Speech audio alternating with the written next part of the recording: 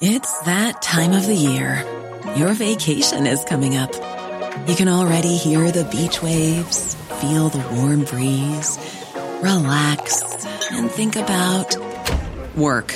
You really, really want it all to work out while you're away. Monday.com gives you and the team that peace of mind. When all work is on one platform and everyone's in sync, things just flow. Wherever you are, tap the banner to go to Monday.com. There's never been a faster or easier way to start your weight loss journey than with PlushCare.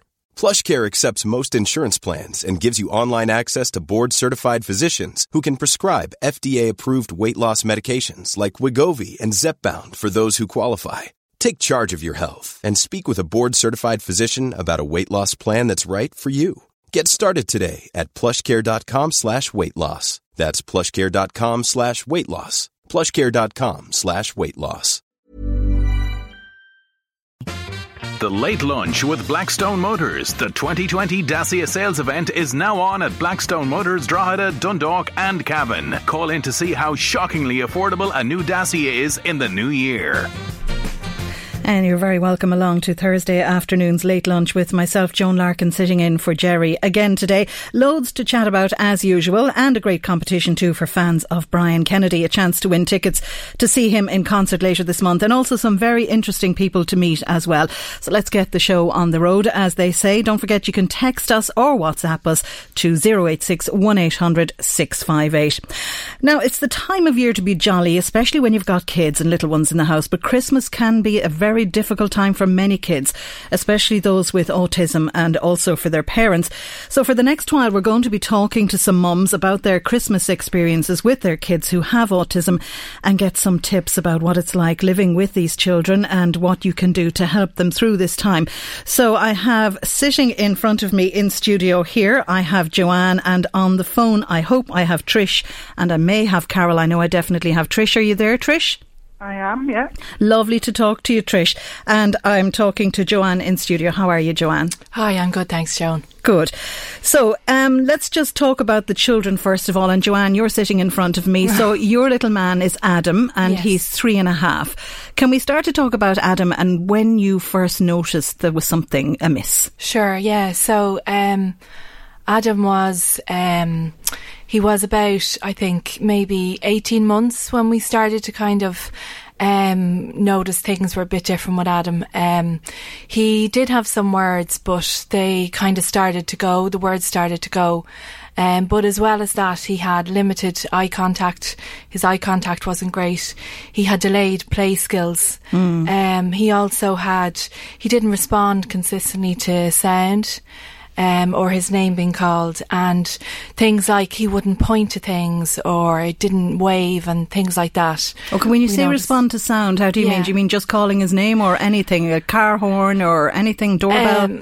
Yeah, no, it could be trying to get his attention. I remember at one point we really thought there was something wrong with his hearing, so my husband was standing behind him and he was banging pots to see would he respond, and he didn't. Okay, so then you thought perhaps he might be deaf, or... We did, so then we started with his hearing. We brought him to get his hearing checked. Various different hearing tests, to be honest, because he wasn't responding and they couldn't get a proper reading. But we were told when we brought him to an audiologist, that he was displaying signs of someone with autism spectrum disorder. Okay, and that was the first you heard of that, was it, that you thought, or did you think something yourself? We kind of had our suspicions, but what kind of threw us was he loved hugs. And he was very kind of a good-natured, very calm, and just, we didn't know that much about autism spectrum disorder, so it did kind of throw us. We really didn't know. So. And Trish, if I can bring you in here. Trish, you're there, are you? I am, yeah. Trish, how are you? Trish Flood. Trish, you have two boys, Harry and Gavin, 14 and 11, is that right? Yeah, that's right. Yeah. Was it a similar story for yourself, the same as Joanne, when you noticed there was something amiss with the boys? Well, with Harry, he was diagnosed the week before he turned 4, and to be honest, I didn't actually realise for so long, because he was my first child and everything, I didn't realise that the behaviour he was displaying wasn't usual. So I kind of had a light bulb moment one day, just almost out of the blue, where he used to stand in front of the TV and jump up and down and make, strange noises. And I just thought, this can't be right. So we started with the public health nurse, and then we got referred to Enable Ireland, and he was diagnosed. So by the time he was diagnosed, we kind of knew there wasn't really anything else that it could be. And then with Gavin, it was, as soon as he started walking around about 14 months, he started displaying the little signs. And so he was diagnosed much earlier, 2.5, because we knew what we were looking at. Were they the very same signs that Harry had displayed? Well, no, they're quite different, the two of them. Harry also has intellectual disability, whereas Gavin doesn't. Okay. But it would be the stereotypical, speech patterns and obsessions with strange things. So we kind of, where the basics of it are the same. They're both very different, but they have the same diagnosis, more or less. So you're a little further down the line, because your lads are 14 and 11 now, and Joanne's little man is just 3.5. So, yeah. I mean, have things changed, Trish? I mean, have things gotten better for children with autism, do you think? I would certainly say they have. I think our generation, with my own kids, were kind of the first generation to get some kind of intervention when they were very young. And certainly from what I've seen, especially with Harry would have lost speech as well between, say, 2.5 and 3.5. And he's come on so well. He's been able to do so many things that we didn't think he'd be able to do, because he's had, obviously we've put a lot of work in, and so have all the people around us, the professionals that help us. Yeah. So certainly for us, we have seen a great improvement. Now, you don't compare them to the average child, because, that's not happening. But for them, they're both doing very well. Well, I have another mum on the line now. We were trying to get all three of you together, but Carol Lennon, you're on the line now. Are you, Carol? Hiya, Carol. Now, you have 4 children on the autistic spectrum. So you have Tristan, who's 17, is that right? Logan, 16, Tegan, 13, and Zylan's 12, is that right? Yes, so it's all fun and games here. I'd say your house is a busy one. It is, but it's changing. I mean, listening to the other ladies, as the children get older, their needs change. So, course, when they're young children, supervision is huge. Now, for one of mine, supervision is still huge, and I can never envisage a time when it won't be, because the activities that she gets up to when unsupervised is just beyond thought. Whereas the other one, like my oldest one now, is partaking in work experience. Okay. And we're in Mornington, and his work experience is in Blackrock. Oh, okay, so it's a bit of okay. There's a substantial amount of work that has to be put in order for him to get there. Yeah. And it's working. He's on week, I think today might be his last day. Today is his last day. Is it? And how's he doing? Did he enjoy it? He's loving it. Now, previous to that, he worked in a chemist on Friday for his work experience. And again, that was fantastic. But he really wants to do genetic science. And the laboratory in Blackrock had said they would allow him to do genetic science in the laboratory. So that's what he's doing. Wow. So this is actually for Joanne sitting here, whose little fella is just 3.5 and was only diagnosed last year. Joanne, how does it make you feel when you see these children out there and they're doing really, really well? It's great. It's really positive. Yeah, it's brilliant to see, and it's brilliant to hear this. Can I talk to all three of you a little bit, and whoever wants to jump in, but we're coming up to Christmas now, 3 weeks barely to go. What is it like for parents of children with autism at Christmas? Is it, would you say, a challenge? Well, for mine, we can't get excited just yet. So we can't do advent calendars, and we don't have decorations up. Okay. And we are really mindful of the amount of anxiety that it elicits in a child, my children with autism, because they don't like to think. We have to lock the sitting room door so that when Santi comes in, he won't wander up the stairs by accident or anything, or you won't bump into him in the hallway, or, you know, because they've never met the original Santi, they don't know what to expect. Yeah, of course, yeah. I mean, I know of friends whose children will not have Santi in their house whatsoever, and he's given a lift and told to leave it on the deck and out the back. He won't have him in the house. And these are real fears. You know, these are. It's not like you can say, "Oh no, he's a lovely man," as you would to a typical child, as I was told as a typical child. That doesn't cut the mustard. You know. Is it the same with you, Trish, with your boys? It is, yeah. I mean, you have to think of it logically. So there's this big man wearing a bright red suit with a beard who's shouting, ho, ho, ho. It's complete sensory overload, and they're very anxious, mine as well, about the thought of someone coming into the house. Yeah. So like that, we've no decorations up yet, and we try to keep a lid on things as long as we can. Yeah, because the anxiety gets so severe that the behaviour starts to go astray, and the sleep starts to go as well. So by the time you get there, everyone's exhausted. Of course. And Joanne, Adam's only 3.5, and of course you have little Isabella who's 6 as well. So how are you going to manage this year? Adam just being diagnosed barely a year, and you having a 6-year-old in the house as well. How are you going to cope with, say, putting up your tree and stuff like that? Well, for Adam, like things like noises, when he's in enclosed spaces, noises are difficult for him. And being around unfamiliar people. So whereas with Isabella, she loves the whole magic of Christmas and everything that comes with it. So for us, it's a lot of preparation and planning. When we are out and about, obviously Christmas is more busier. So things like going to places where they're quieter, we know we're going to be quieter, that we can kind of spend time together as a family is really important. Just making sure we're prepared, and a lot of planning will go into it as well. And you've noticed this year some of the shopping centres are doing quiet days. Have you seen that, Trish? Have you seen that yet? That some of the shopping centres and even the cinemas are showing some of the movies for autistic children, so that the lights would be left on, the sound is a little bit dim, and a quieter time with Santi. That's surely a great step forward, isn't it? Absolutely. I mean, when Harry was first diagnosed, he was terrified of Santa. We couldn't even envisage going to visit Santa.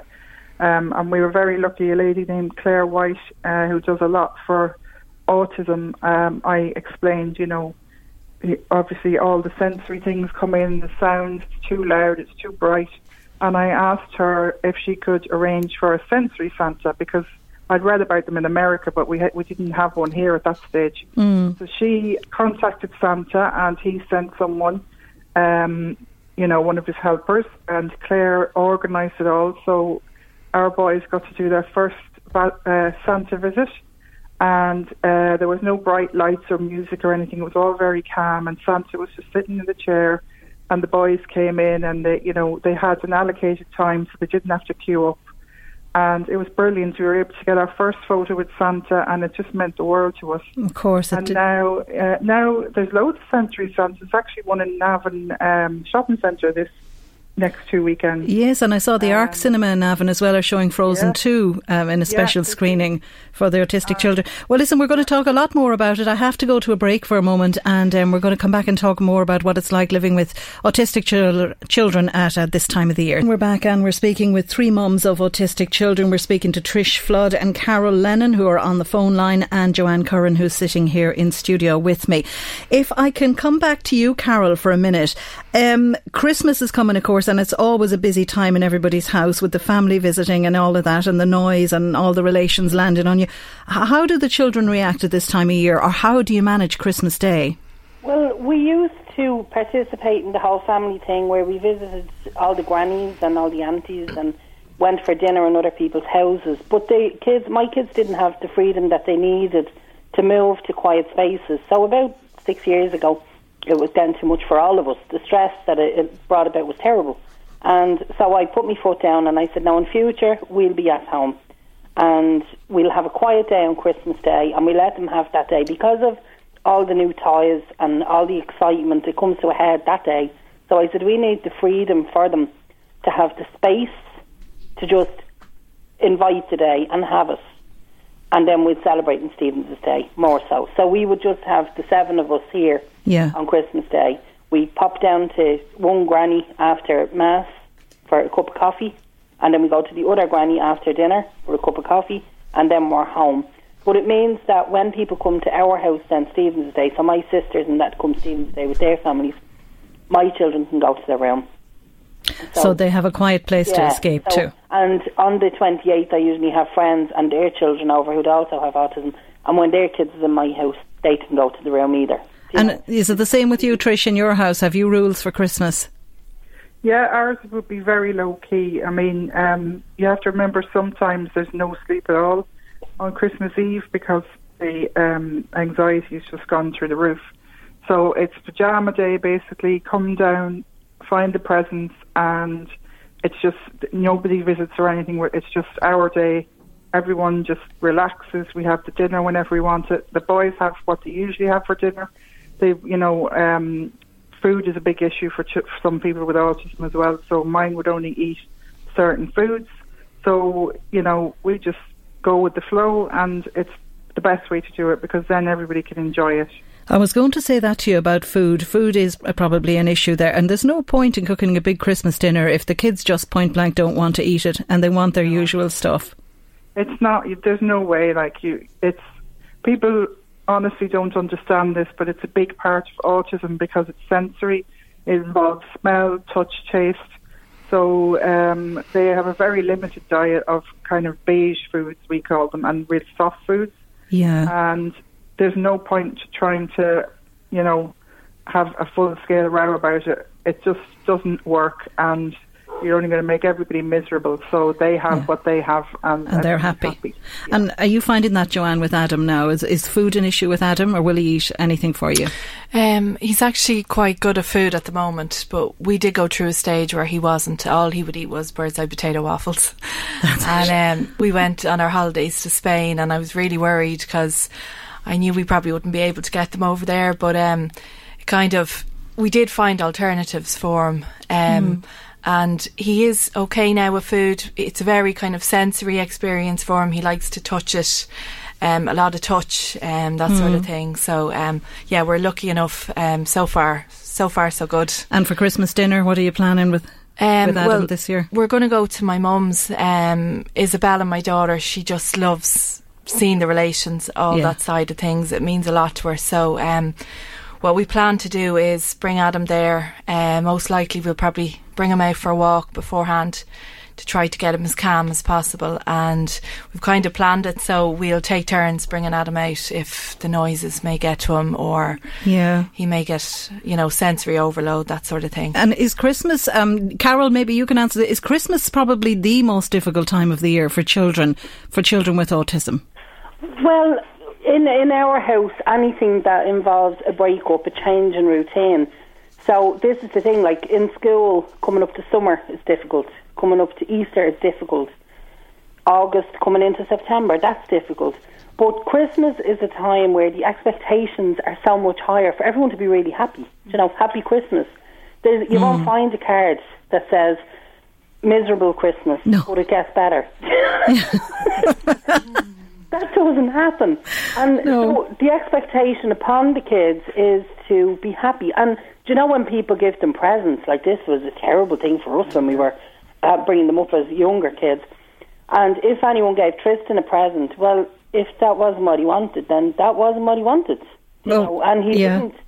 He didn't have the social skills required to just smile and say thank you. So he'd hand it back and he'd say, you can give that to somebody else.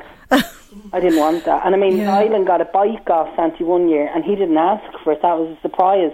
And he shouted up the chimney, you can come and take that back, I'll leave it in the garden. That's not what he asked for. That was surplus to what he asked for. We had Tegan went to see Santi, and it was we don't go to Santi's anymore. We go to the one in Ernest that doesn't give them a present, just takes the picture, because then we don't have to explain any details. We went to a Santi and he gave her a box of Barbie dolls or something, because that's what you do. And she said, no, I asked for a Nintendo Switch or whatever it might have been she asked for that year. And then we had to explain to her, but she didn't get it. So I thought, right, well, she's not getting this, and neither is the others. And I'm partaking in a pointless traditional exercise.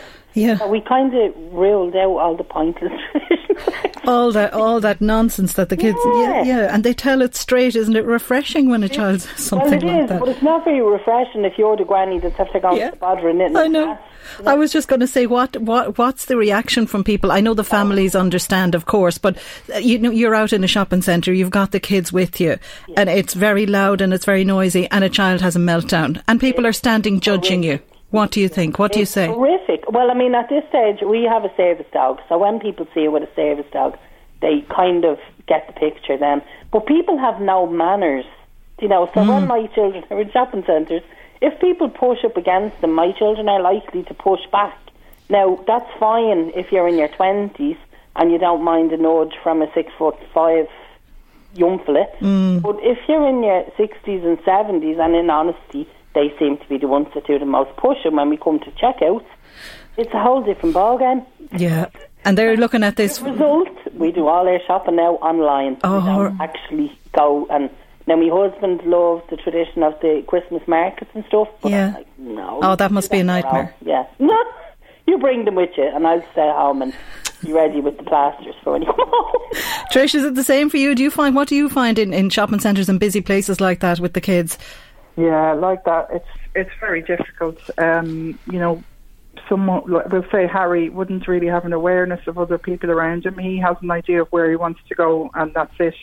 So I'm constantly having to remind him, you know, to be careful not to bump into people and to, you know, watch where he's going and all that sort of thing. We have a dog as well, and I find she does help a lot during the year, but when it's really busy, people literally step over her. I mean, that Gavin is attached to her and she's in the middle, and people are just so focused on where they're going, they don't even look.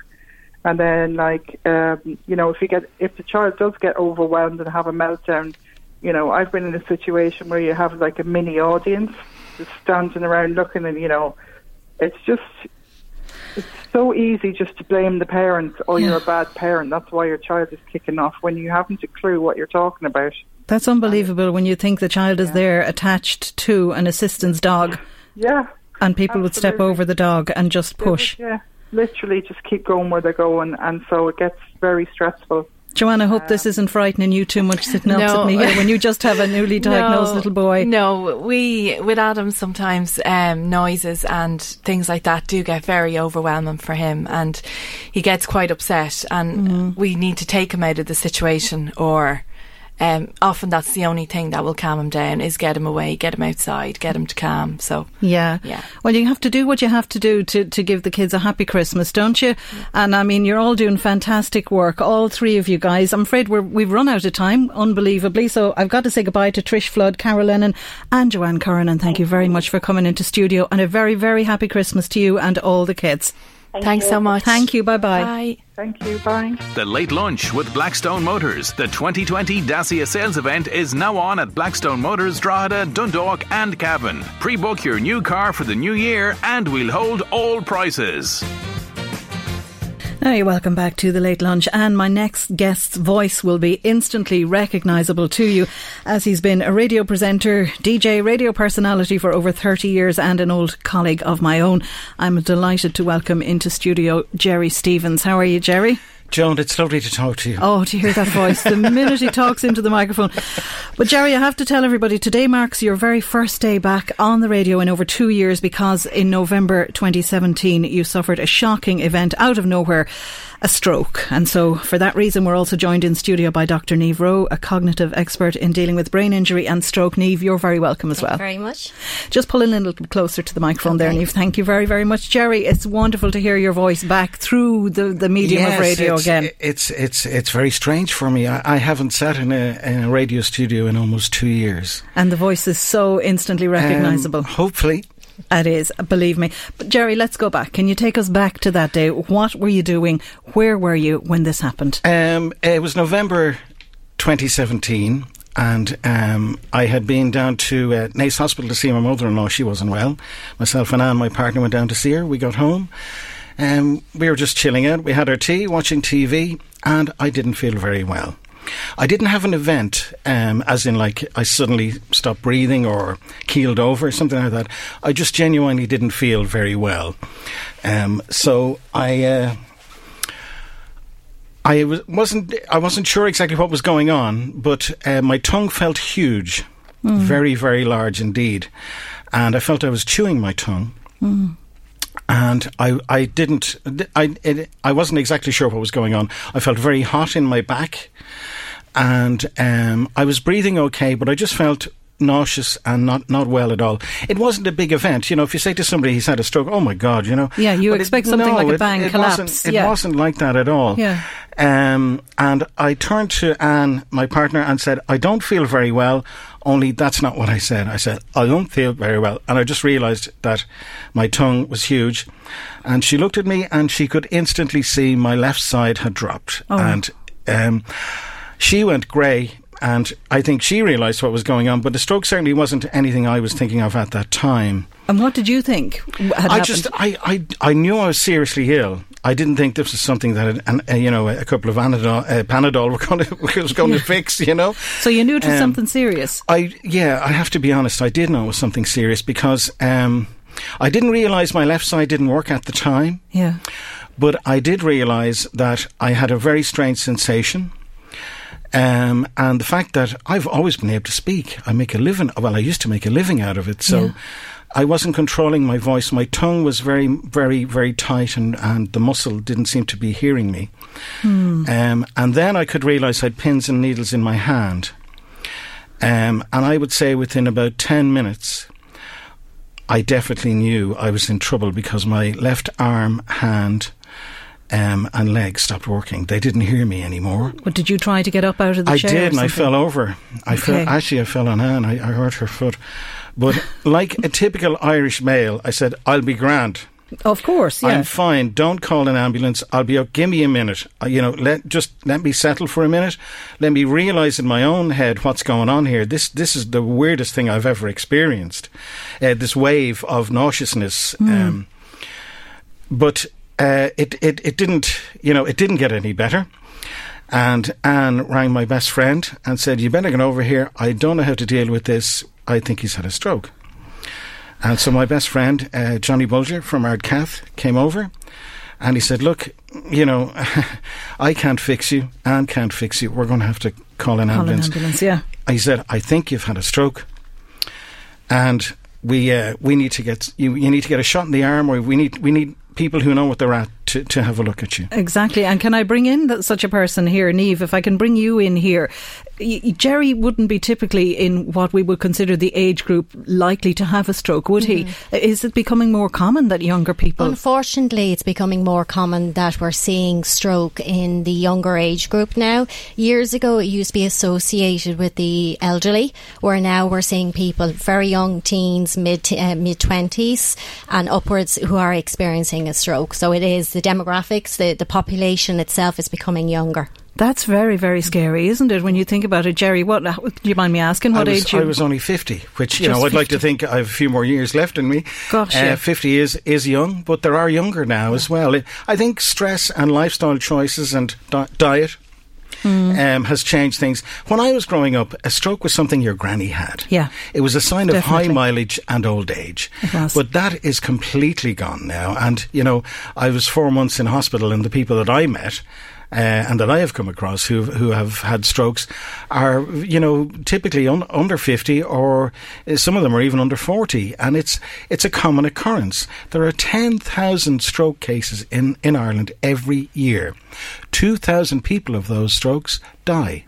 That is a terrifying fact, isn't it, Dr. Rowe? I mean, what do you see in your line of work? It must have changed over the years, the people who are coming in now presenting with stroke. I would see now, I'm in the neurorehabilitative side of things for over 17 years, and I'm currently seeing an awful lot in their 20s and 30s who are presenting with stroke effects. So definitely the age brackets and the lifestyle of the individuals is coming into a factor now. You think high stress lifestyle has a lot to do with it, in your opinion? From what I can, upon reflection of the people I have worked with, a lot of the individuals who were experienced their stroke at a young age had quite stressful lifestyles. They were quite high-powered jobs, quite fast-moving, and they were trying to cram everything in, and the body, unfortunately, was affected by that high level of stress. Jerry, you're nodding there. Would this have described you? I'm not. Yeah, well, I was very busy. I had I was working on Q102 in Dublin,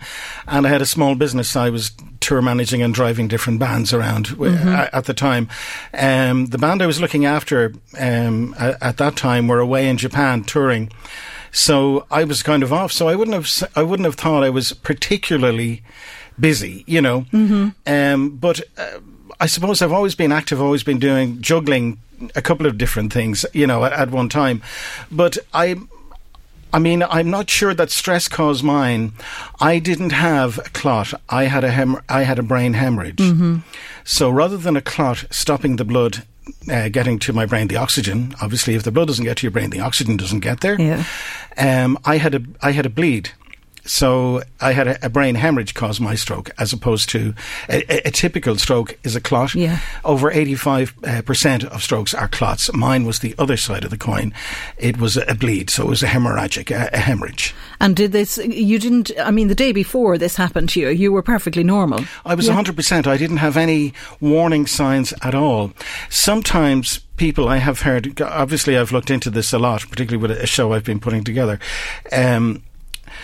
as to you sometimes get a side swipe or a warning from your body. It's called a TIA, which is like a local or a smaller clot, and that's usually your body telling you, things aren't so good here. You need to get me checked out. But I didn't have anything like that. It just happened, and that was it. That even makes it more terrifying, doesn't it, Niamh? I mean, this is just for people out there, going about your daily business, and you're stressed, and I think Irish people particularly seem to wear stress like a badge of honour. You ask them how they're, I'm top of my head, oh my God, I'm so busy, I'm never going to get everything done, and they never admit to feeling I think tired. It's part of our culture, to be honest. I think it's how we've always done things, and we always bump and scrape along, and then something like this comes along, Jerry, and it floors you. Let me tell you, when that happened to me, I knew the first night I was in the Lourdes, I have now been taken off the roundabout, the merry-go-round. Yeah. For the next while, I am no longer in control of what's going on. And that is the scariest thing. And let me tell you, people who think, no, I need to do this, I need to do that, you don't. Because if a stroke happens to you, and 1 in 5 of us in Ireland will have a stroke at some stage. 1 in 5, just think about that. That's an awful lot of people. Will have a brush with stroke at one stage or another in their life. Everything stopped. All of a sudden, I used to make my living from my voice or touring with bands. I couldn't drive, I couldn't get around, I couldn't talk. Yeah. I lost my power completely on my left-hand side, and when I spoke, I sounded angry or drunk, or both. So for somebody who'd made a living with his voice, this must have been terrifying. It was the scariest time ever. And only for the support of my friends and the amazing people in the Lourdes Hospital in Drogheda, with the physio and speech therapy. And then I ended up going up to the county hospital in Dundalk as well. I was almost 3 months there, learning to walk again and learning to talk again. So the things we take for granted can very quickly be taken away from us. And when you were lying there in that hospital bed, were you aware of your surroundings? Were you aware of what had happened? Yes, unfortunately I was. So I have to say, all the time I was always the same person in my head. It's just what was coming out of me, and the stories I would try and portray or get my point across wasn't always coming out the best way possible, Yeah. I didn't mean to sound angry, but I think, you're so frustrated about getting your point across. You have to understand, when I was in hospital, the only way I was getting out of bed was with a hoist. Yeah. And the only way I was getting around was in a wheelchair. So your dignity, your self-esteem, everything disappears very quickly. So you have a low opinion of yourself, even though people are very good to you. And, you know, I can't say how great they were, but still it's down to you as well, and you don't feel so good about yourself. Absolutely. You know? Well, and particularly when the future doesn't look so good. So, you know, you try and deal with reality as well, you know. Of course, yeah. We're going to talk a little bit more about this and your road to recovery, and of course the new project that you're working on. Welcome back to Late Lunch, where we're chatting with radio personality Jerry Stevens, who unfortunately had a stroke 2 years ago but is well on the road to recovery, and Dr. Niamh Rose also in studio here with us. Jerry, if we can come back to you for a second. You're on the road to recovery. It wasn't easy. It's been 2 years, but you have high praise for a lot of the staff who treated you all I here do in the indeed. Northeast. You know, I have to say the hyperacute stroke ward in the Lourdes is one of the best in the country, and they really have an amazing team. Also, I went to the county hospital in Dundalk, and I met Sankar, who is an amazing physio guy, and if anybody was going to help me to walk, everyone was telling me, we need to get you to Dundalk. Sankar will fix you. And the man did. I walked out of there, maybe not great, but I had my balance, I was staying up, and I had great confidence leaving, considering I went in a wheelchair taxi to, you know, nearly 3 months before I went up there. And you walked out of it. I did. I think the one thing that people said to me, if you fix your mind, your body will follow. And I do think there is an ounce of truth in that. If you take the right attitude, you know, you can handle the bad days as well as the good days, that you do make progress, because you don't make progress every day. And sometimes, particularly with stroke, you get high tone in your body. Something you can do on a Monday, you may not be able to do it on a Wednesday or Thursday because your body is very stiff, and you know your muscles are out of the tone owns you. You know, but as long as you keep pushing, you will get there. And your mind is the strongest medicine, to be honest with you. And I'm not a particularly mentally strong person, but I did, once I saw a glimpse of signal that, you know, hey, my arm is moving, my foot is moving. I still have spasms in my foot, and my hand doesn't really work very well, but I'm able to get around. My car is adapted. I'm able to get around, and I'm over the moon that I can do things like that. And of course, you have a big passion for the motorbikes. Yes, you hope to get back there someday. Yeah, well, you know me, I bought Honda make an automatic motorcycle, and I bought one. Now, why am I not surprised? Now, not a bit surprised. Let's see how we get on. But that's what does Anne say to that? She's delighted because, well, we had a Goldwing for 10 years. We toured all over on it. So Anne's as motorcycle mad as I am. Yeah. But that all had to go, you know. And if I can come back to Niamh just for a second, he's just really passionate about getting back to life, isn't he? Getting back out there and doing all of these things. And in the break there, we were chatting about the idea of, you know, having a stroke and the signs of having a stroke, and what we can do to try to prevent it. Because, as you say, so many people in Ireland are going to have a stroke. Yeah. And not to frighten people out there at all, of course, but there must be a way of minimising the risk or lessening the risk somehow. Are there determining factors? Are there things that people can do to lessen their chances? Well, like Jerry was saying there, it's 1 in 5 or 1 every hour people will actually sustain or experience a stroke. I think when we're looking about how we can address it is to really just look after yourself, to listen to your body, to eat healthy, exercise at least 30 minutes a day, have regular checks with your doctor to check your cholesterol level and your blood pressure as well, and not be putting so much stress. As Jerry was saying there, you need to live life, but just looking and listening to your body. Also, if there's any family history of cardio or any kind of cholesterol or blood pressure, just to make sure you say that to your GP when you go for regular checkups. And Jerry, your blood pressure, you didn't know it was high, did you? It was undiagnosed hypertension. And how high was it when you went in? Over 200. Okay. Over 200. Okay. Now that is scary. That is scary. Now, when this happened to you at home and Anne was looking at it and you were saying, no, I'll be grand, give me a minute. Yeah. Of course, there is a campaign out there, isn't there, called FAST? The FAST campaign. And it really works, you know. It is very simple. FAST. Face, arm, speech and time. So tell us what people should do if they suspect the person next to them is having a stroke. Well, if you see a drop in their face, if they can't move both arms out and back, in other words, are they able to control both sides of their body? Is their speech slurred? And T for time. Any doctor will tell you time is brain. Don't waste any time. Phone an ambulance, because time, particularly if you have a clot, you need to think about this. The blood is not getting to your brain. The oxygen is not getting to your brain. Every minute you're losing 1 million brain cells. Every minute? Yes. 1 million brain cells? Yes. So time is of the essence. Time is brain, and that's why you do, honestly, the FAST campaign is very simple and to the point. And if you have any suspicions that it is that, you need to act as quickly as possible. Can I just mention the first responders in Duleek? I've been living in Duleek for 30 years. When the call went out and we thought it was a stroke, they came to my house and they were amazing. They had me ready and all for the ambulance when it did arrive. And first responders around the country are amazing. I think they should get more recognition than they actually do.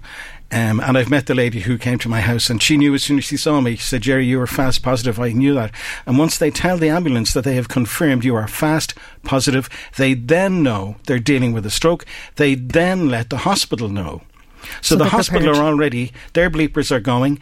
They now know that something is, they need to get their CT scan sorted, they need to get their registrar ready, they need to get the injections or whatever. So when that happens, this whole system goes into operation, this whole mechanism begins. So the thing is, don't waste time. No. Don't listen when he slurs at you and says, "I'll be grand in a minute." Fortunately, I was from time of it happening 42 minutes from my door to the A&E in the Lourdes. You were very lucky. And that's why there was a lot of me still left.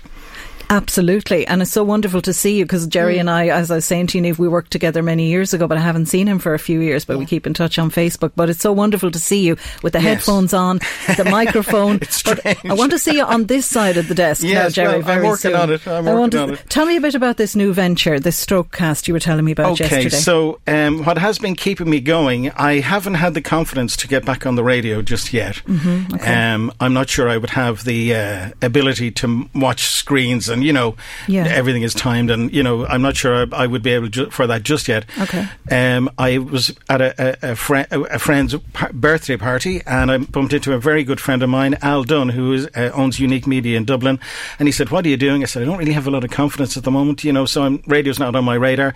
He said, "Why don't you talk about something you know a lot about? You've lived it." And I've been doing the cognitive rehabilitation course in RD with Niamh here. I met some very amazing people with remarkable stories to tell. So I've put together stroke stories called the Stroke Cast, which is going to be released in January. If people want to search Stroke Cast on Facebook, they'll find my little page there, and it'll be on all the platforms. It'll be on Spotify and iTunes and all that in January. But if you have a look at the Facebook page now, you'll actually see the link that you can click on and subscribe. And so it tells the story of several different people with different aspects to stroke. Yes, lots of people have done podcasts about stroke. This one we've kind of taken to to a slightly better degree. It's a full 360-degree look at someone's stroke. So they tell their story, how they get on, the progress they made. I also talked to the registrar, Dr. Zul Khalil, in the Lourdes and Drogheda. He tells us their story from his point of view as they came in. We talked to the clinical nurse specialist in stroke, Fiona Connaughton, who's a remarkable lady, and she tells us how they got on in hospital with their progress and how they were getting on. And then at the end of it, Dr. Niamh Rowe here talks about their cognitive recovery. So it's a full picture of each person that we interviewed. The last one, unfortunately, will bore you. It's my story. Indeed, it won't. So it's quite a long one, but it's coming out in January. We're looking forward to launching them. But if you follow our Facebook page, you'll be able to click on and subscribe, and the podcast will go to you. Definitely. Hasn't he made remarkable progress? He's done amazing work, and the actual project itself, it's going to be so beneficial beneficial to families and individuals who will experience having a loved one with a stroke. It's very good for information, but it also lets people feel not isolated. It's user-friendly. I think that's a key point, Joan, because when you get out of hospital and they have done an amazing job, they've done their job. I walked out of hospital. They have done, and I was talking. You get home. There's lots of fuss made of you at home. People are ringing you. 3 months later, not so much fuss, not so many calls. You begin to feel quite isolated, and that's when people need to keep strong and to keep going on. And these stroke casts cover all of that and give you help and let you see that you're not on your own. Well, can I say it's wonderful to see you, Jerry? Wonderful to hear that voice. Thank you so much for having us. May I wish yourself and Anne a really, really happy Christmas this year, and the same to you, Niamh, and your family. Thanks a million for coming in to see us. Thank you. Wonderful to see you, and soon you will be back on this side of the desk, Jerry. I hope so, Joan. No it's doubt. been a pleasure talking to you. Thank you very much. Thank you. Bye-bye. The Late Lunch with Blackstone Motors. The 2020 Dacia sales event is now on at Blackstone Motors, Drogheda, Dundalk and Cavan. Pre-book your new car for the new year and we'll hold all prices. You're very welcome back to Late Lunch. Now I have a great competition for you. The second day of this competition, the Station House Hotel in Kilmessan in County Meath welcomes the return of international singer Brian Kennedy for a Christmas concert on Monday the 23rd at 8 o'clock. Now Brian will be performing some of his best hits and also some Christmas songs to get you right into the festive spirit. Tickets and pre-dinner bookings can be had if you log on to the stationhousehotel.ie, but we have a pair of tickets to give away today along with the 4-course pre-show dinner. And all you have to do is answer this really simple question. Brian Kennedy represented Ireland in the Eurovision Song Contest, but in what year? You can text or WhatsApp us your answers to 086 1800 658. Brian Kennedy represented Ireland in the Eurovision Song Contest, but what was the year? 086 1800 658. Now, my next guest in studio was very, very happy with her plus size weight until she overheard guests at a wedding discussing her and discussing not just her weight, but the fact that she was snoring in the night. Anya Tuffy Gogarty, how are you? I'm good. Nice to meet you. You're very welcome. Lovely to meet you. We have spoken on the phone before about a different topic, about pen friends and letter writing, but it's lovely to meet you in studio. So tell me what it's all about, Anya. What have you decided to do? You were quite happy in yourself, were you? I was. I was about a size 22, maybe 24, and had come to terms with that and was quite happy and living my life and body positive and was very happy. But we went to a wedding in the UK last July. We were glamping, and the morning after the wedding I could hear the guests who were in the tents either side of us discussing someone who was snoring, and someone was having a great sleep last night. Could you hear the snoring? I think it was from number 5, and I just felt like and I knew it was me. And could you not blame somebody else for it? Could you not say, oh yeah, he's desperate? I didn't admit it was me, I have to say. I just kept my head down and said nothing and didn't even look at my husband. But it was a kind of a light bulb moment for you, was it? It was. I knew myself I was snoring because my husband told me, and I had started getting a bit of sleep apnea where I'd wake up gasping for breath, and the whole, for hours afterwards during the day, I just feel like I couldn't catch my breath. All right. And I figured, I knew if I went to a doctor that the first thing they would say is try and lose some weight. So I decided I was going to save myself the €50 and do it myself. It's always the first thing they say, isn't it? Well, you're carrying a bit of weight there now. Do you think about losing it?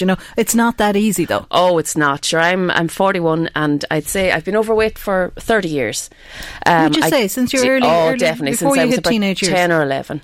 Right. And what do you think? What was it? Did you just love food? Yeah.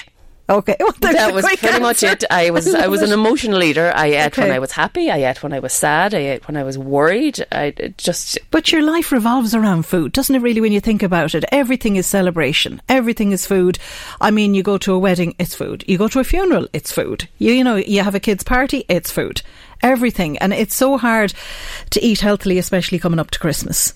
I think so, and yeah, like that, I just celebrated everything with food, and chocolate and crisps were my downfall. If I was, say the kids were in bed, or now that they're getting a bit bigger, they're off in their own rooms doing different things, and I would just sit on the couch and open a big, sharing in inverted commas, a bag of crisps, and I just eat the whole lot myself, and maybe have a bar of chocolate then afterwards to cleanse my palate. Oh yeah, just to get the old taste of the crisps away. You'd exactly, have to do that. And that was most nights, so I knew it wasn't good. But it's just a habit, and I knew myself once you break the habit.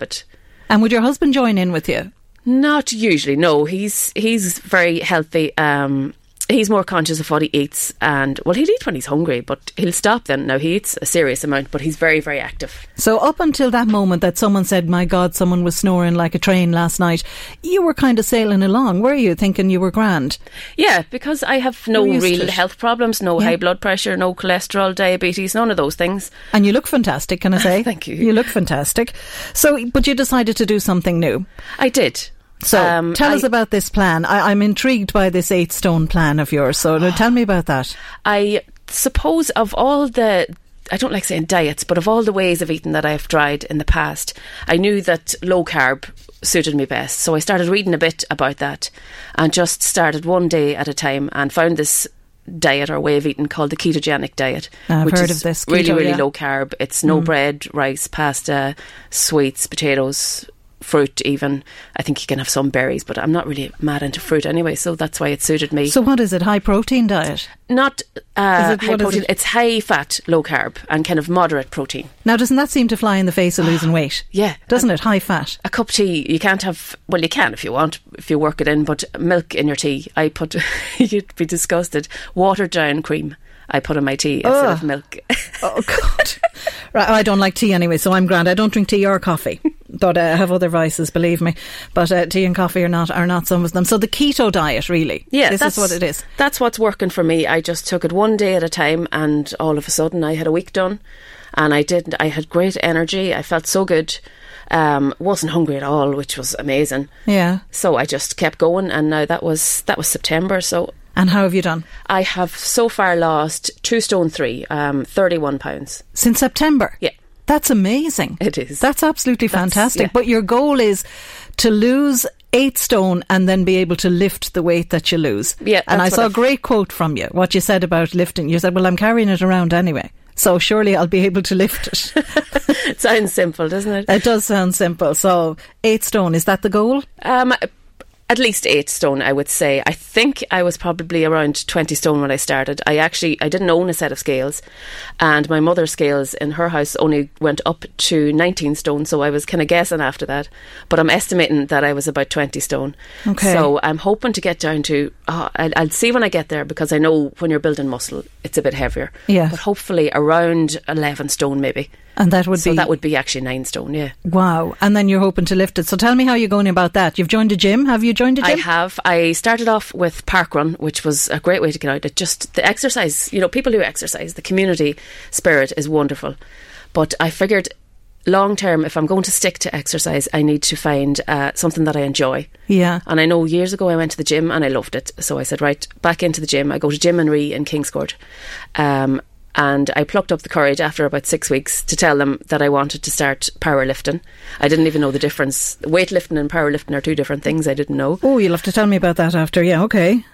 So I decided that I wanted to be able to lift heavy stuff. And then this kind of progressed into a goal of being able to lift what I've lost, is what I'm calling it. So lift the amount of weight that I have lost. That's incredible. That's a great target to have, isn't it? Oh. Isn't it? Because you're going to become, if you're doing that, you're not just losing weight, you're building muscle, you're changing your whole body shape. You're going to be incredibly strong. You'll be, you won't need the husband to help you lift things anymore around the place. I do enjoy that. Even now, I'm able to lift the barbell on its own, which is 20 kilos. And even now, I like surprising people by lifting things and throwing them over my shoulder like children. Amazing. My daughter's 5'2". She's very small, and she's really, really slim. And I went to the gym with her one time. Okay, and I thought, okay, I'll be able to do what she's doing. She was sliding these weights onto the bar, and then ducking in underneath it, taking it on her shoulders, lifting it up. I tried. I couldn't even lift the pole. There was no weights on it, and I was pathetic. I actually couldn't take that weight on the back of my neck at all. So, I mean, it's an incredible thing to be able to do. And of course, you're getting healthy in the course of doing this as well. You're welcome back. We're chatting here with Anya Tuffy Gogarty, who has an amazing story to tell and an amazing plan for the rest of her life. Anya, who has admitted to being overweight since she was about 11 or 12 years of age and has started to do something about it. Anya, we were chatting there in the break how you said you weren't going to go to anywhere, any clubs or anything like that. You were going to do it yourself. And you said you got a grip on emotional eating, and you did it by yourself. Can you tell me a bit about how you did that? I did. I mentioned earlier on that I ate when I was happy, sad, stressed, everything, any excuse to eat. And I was always looking for the right person to fix me. And I came to a stage where a friend of mine had been talking about CBT, cognitive behavioural therapy, and I read up a bit about it, and I thought I loved the idea of it. It was more empowering you to help yourself. And I decided that day, I said, right, I am not going to pay any more people to fix me. I'm going to no more diet clubs. I am going to sort myself out. So I found a podcast online that was Quit Binge Eating, it was called, and just listened through that series, and it was very helpful. He gave great tips, and I managed, it took me a couple of years now, but I managed to separate the emotions from the food and just totally separate them. But, so now if you get a particularly bad day or something, what stops you reaching for the chocolate? I think I've just managed to break the cycle now. I know it's not going to fix me. It might taste nice for 5 minutes, but it's not going to fix the problem. So I do a lot of journaling, is what the Yanks call it. Yeah, writing everything down. You're a great writer everything anyway. down. If I'm stressed, I make lists and I'll do them from 1 to 10 in priority. I might write, if someone has annoyed me, I might write them a letter and then throw it in the fire. I get my emotions out rather than burying them with food. Okay, and you do have a bucket list for when you get down to your ideal weight. I do. I see some things here on the bucket list. One thing that surprised me now, you want to go horse riding. I have never been on a horse. And it's fabulous. I used to do horse riding when I was younger. I wouldn't inflict myself on a poor horse now, but that is a wonderful thing to do, and that's on your bucket list. Yeah, I know it's great for core strength, and just I've never been that close to an animal. I've always been afraid I'd hurt the horse. So this is one thing I know. But it's one thing that I would love to do. It's things with my kids, because they're getting a bit bigger now. They're 8, 12 and 13, and they're getting a bit bigger and a bit more adventurous, and I would like to be able to enjoy them while they still want to be seen with me. On your list I see bumping cars, yes. Dodgems. Funderland's coming up, you know. Could you do one of those? That's one on your bucket list. Bumper cars, I have always been afraid of getting stuck on one. I know I did get into one a few years ago and it was a tight squeeze. Okay. And I'd like to be able to run riot around the place. And what else is on your list? I think I see something here about lifting a particular weight. Let me see what I say here. 20k barbell you can lift now, and you want to lift 60. That's 60k. Right. That's my ultimate goal, is to, what I'm calling it, is lift what I've lost. So I want to be able to power lift the weight that I have lost. Now tell me the difference, powerlifting, weightlifting, what's the difference? Weightlifting is an Olympic sport, I believe. It is. But powerlifting consists of different kinds of lifts. You do, can I remember these now? There's a squat, there's a deadlift, and there's a bench. Yes. The bench is probably the one I'm concentrating most on at the minute, while my poor little knees are recovering from all the strain I put them under. So at the minute I can lift the bar on its own, which is 20 kilos. That's more than I can do, good girl. It looks so light looking at it in the gym, but even the balance of it is very tough. Yeah. But I've been lifting that now for the last couple of weeks, and hopefully I'll be able to put some little weights on it soon. And how often do you go to the gym? Trying to go 3 to 4 times a week. Oh, that's a lot with 3 kids at home as well. That's a lot. This week I've actually been 4 times already. My kids... 4 times already, and it's just Thursday. Hang on a minute. 4 times already, and it's only Thursday. Okay. Sunday, Monday, Tuesday, Wednesday. Good girl. It's my new mass. Oh my God. And my sons have started to go with me. They got the bug as well, the gym bug. The 13-year-old has been going now for a few months, and then the 12-year-old, you have to be 12 to join in Jim and Ree in Kingscourt. So he couldn't wait until he was 12. So the day of his 12th birthday, that's where he went, into the gym with me. Into the gym. And he loves it too. Well, they're great habits for the kids to have for life, aren't they? I think so. You know, when we were talking during the break as well about the hazards and the pitfalls when you are overweight. And tell me about your experience in Croke Park. Oh, I was at an All-Ireland final there a few years ago. Donegal were playing, and I usually with an All-Ireland final you only get 1 ticket, so I was sitting with complete strangers, but there was another man beside me who was a large man as well, and I was just saying to you there, I ended up having to sit thigh to thigh with this stranger for the whole match, and it was really uncomfortable. And even going in through turnstiles and stuff like that. I've always been terrified of getting stuck in a turnstile. It hasn't happened yet, but I've been close a few times. I know, yeah, there's so many things out there, so many pitfalls, aren't there, when you are overweight. So you've a whole new life ahead of you. I'm hoping so now. I'm looking looking forward to all the new things I can do. All the new clothes. I mean, it didn't stop you, did it, really, when you knew you were overweight and you still dress really stylishly, you're buying new clothes all the time, whereas I know I would be one that would say, no, I'm not buying a thing now till I lose this stone. And then I end up with nothing to wear. I mean, you didn't fall into that trap. No, I decided, I think it was last summer, I got all the slim clothes, as I call them. They were in bags, graduated from size 12 up to size 20, and I got all of them and I just gave them away. I just decided it was baggage that I was holding on to, and it was guilt every time I saw them. And then I figured they've gone out of fashion anyway. I wouldn't even wear these. Or they'll come back around at some stage. Maybe they will. I know. So I gave everything away, so I have no slim clothes to get back into. Oh, well, then that's a good excuse to go out shopping, isn't it? Or online shopping or whatever. You know, when you do, as you drop stone by stone, out you go, refresh the wardrobe. Is that the plan? Exactly. Oh, it's great. I was started off size 22, 24, and I'm down to probably 18 to 20 now at the minute. I'm wearing a few things that are size 18, and that's been that must just feel wonderful. Oh, it's lovely. It's great. And you hope to be what size? What would be your ideal? Probably 12, maybe 14. Okay. I probably won't go any smaller than a size 12, I'd imagine. That's a nice curvy weight to be, isn't it? I've only ever, now years ago, the year before I got married, which is longer than I'd dare to remember, I managed to lose 5.5 stone that time in a year, and I got down to 10.5 stone. But that's the only time that I've ever been slim in my adult life. Yeah, and you don't want to be back there again, do you? Not that small. I probably won't, no. Yeah. But sure, we'll see how it goes. We'll see how it goes, sure. Yeah. Come back to us this time next year. I will, and let me see, and don't turn sideways when you come in the door, because we probably won't see you.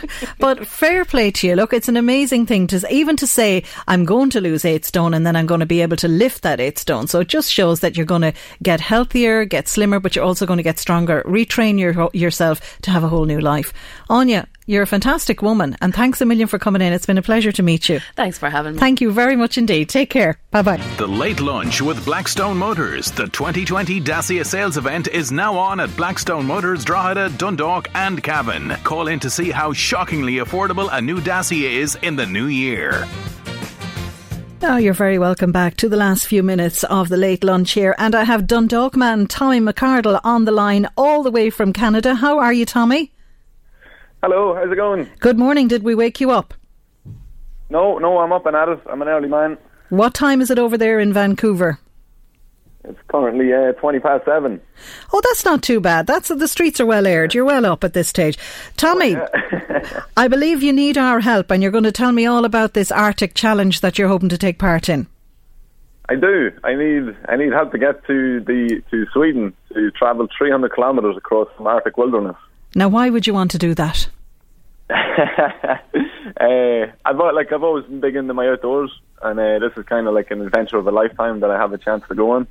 And it's not every day like something like this comes along, so I'm trying my hardest to get as many votes as I can to make sure I get a place. So you've got to come from Canada over to Sweden. First of all, can I ask you what you're doing in Canada?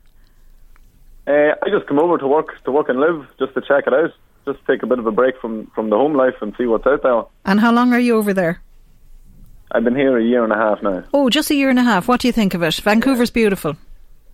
It's cool, yeah. I love it. It's got good aspects of a city life, but then also a good aspect of outdoors life. And of course, the climate's not too tough there for Canada. It's a nice part. Yeah, it's not much different than home. So you've got to get to Sweden, and tell me, how did you find out about this challenge? Where did you hear about it? I work for the company that organises this. It's an outdoor company, Swedish outdoor company, and I started working with them when I first moved here, and then this competition came about. Well, it came about to me about 6 months ago, and I decided to jump into it and see if I can get a place. Will you pronounce it for me? It's called the Fjällräven Polar. Okay, we were wondering about that earlier. So Fjällräven Polar. Okay, yeah. So it's a bit of Swedish. Okay, so it's a 300-kilometre adventure across the Arctic wilderness. Is that right? Yeah, that's the one. Minus 30 at times? Yeah, so some of the days now, like, it could drop below 30. So minus 30 degrees is the regular air temperature out there. But if you throw wind in on top of that, you could be looking at, like, if you 10 mile an hour wind on top of minus 30 degrees, it could drop well below minus 55. So, and like, we're not going to be staying in huts or yurts or anything. It's just going to be tents and ourselves. And how many people will be involved in this? There's 22 places. Okay, but you have to fight for a place on this, don't you? I do, yeah. It's a worldwide competition, so there's thousands upon thousands of entries in this. And there's two ways I can get picked. One is that a jury will handpick me, or second is that I can win by public vote. Okay, so tell us how people can help you with that. It's very simple. All people have to do is go to Facebook and look me up. My name on Facebook is Tommy Redvans. So once you go to my profile, there'll be a link in my profile. Click on that link. It takes you to the website and you just hit the vote button. It literally takes 2 seconds to do it. So people can go online, find you on Facebook, and then go onto this, pronounce it again, Fjallraven, is it? Fjallraven. Fjallraven.com, and just click on that. It takes less than 2 seconds to do it, and that way you'll get a lot of votes and hopefully you'll be picked. So when will you know? Well, the competition ends in 6 days. Okay. So I'll know pretty soon. Okay. Why do you want to do it? Can I ask you, why would you want to go and put yourself through that kind of a challenge? I mean, that's mentally tough. It's physically exhausting. You will have 200 highly skilled sled dogs with you across the wilderness, but that's cold comfort really when it's blowing a gale and it's freezing cold. Yeah. I know you like the outdoors, but this is a bit extreme, Tommy. Yeah, as I was saying, you don't, it's not everyday opportunities that come about, and you know, as you know yourself, we don't get too bad a weather back in Ireland. So, but we complain a hell of a lot about it, even though it's not. I know, yeah. I kind of wanted to just find something that would challenge me, as best I could, and I just think this is the one that's going to do it. Okay, and what do you have to do to stand out to the jury? What would you have to do to have them pick you? I think this is sort of competition it's not for you don't have to be highly skilled, you don't have to have much experience in the outdoors. You just want to pick everyday normal people to kind of throw them into a situation like this and show them what it takes to survive in such conditions. Okay, right. Well, Tommy, do you know what? Hardy man, that's all I can say to you. And fair play to you. And I hope everybody goes on to Facebook, finds you and votes for you, and I hope you get your place on the team, Tommy. The best of luck, and thanks a million for taking our early morning call in Vancouver. Yeah, no problem. Thanks for Take care. The best of luck, Tommy. Thank you very much. And that's it from another Late Lunch. My thanks as always to my ever-patient producer Louise. She knows what I mean. To all my guests and to you for listening. Until tomorrow, take care of each other. Bye-bye. Hey, it's Danny Pellegrino from Everything Iconic. Ready to upgrade your style game without blowing your budget? Check out Quince. They've got all the good stuff, shirts and polos, activewear, and fine leather goods, all at 50 to 80% less than other high-end brands. And the best part? They're all about safe, ethical, and responsible manufacturing. Get that luxury vibe without the luxury price tag. Hit up quince.com/upgrade for free shipping and 365-day returns on your next order. That's quince.com/upgrade. Save big money now on new siding from LP SmartSide at Menards. Update and beautify your home with your choice of 13 timeless colors of pre-finished engineered siding. It's durable and includes a Sherwin-Williams factory finish paint warranty that means no painting for years to come. View our entire selection of siding from LP SmartSide today. And don't forget to check out our flyer on Menards.com for all the great deals happening now. Save big money at Menards.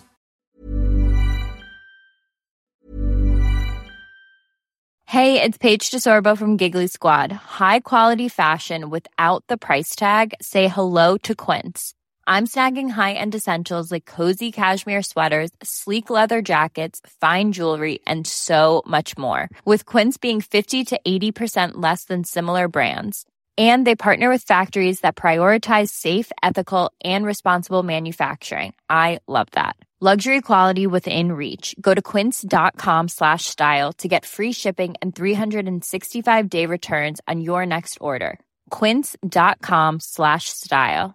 Support for this podcast and the following message come from Corient. Corient provides wealth management services centered around you. They focus on exceeding your expectations and simplifying your life. Corient has been helping high achievers just like you enjoy their lives more fully, preserve their wealth, and provide for the people, causes, and communities they care about. As one of the largest integrated fee-only registered investment advisors in the U.S., Corient has deeply experienced teams in 23 strategic locations. Corient has extensive knowledge spanning the full spectrum of planning, investing, lending, and money management disciplines. Leverage Corient's exclusive network of experts to craft custom solutions designed to help you reach your financial goals, no matter how complex they may be. Real wealth requires real solutions. For more information, connect with a wealth advisor today at Corient.com. That's Corient.com.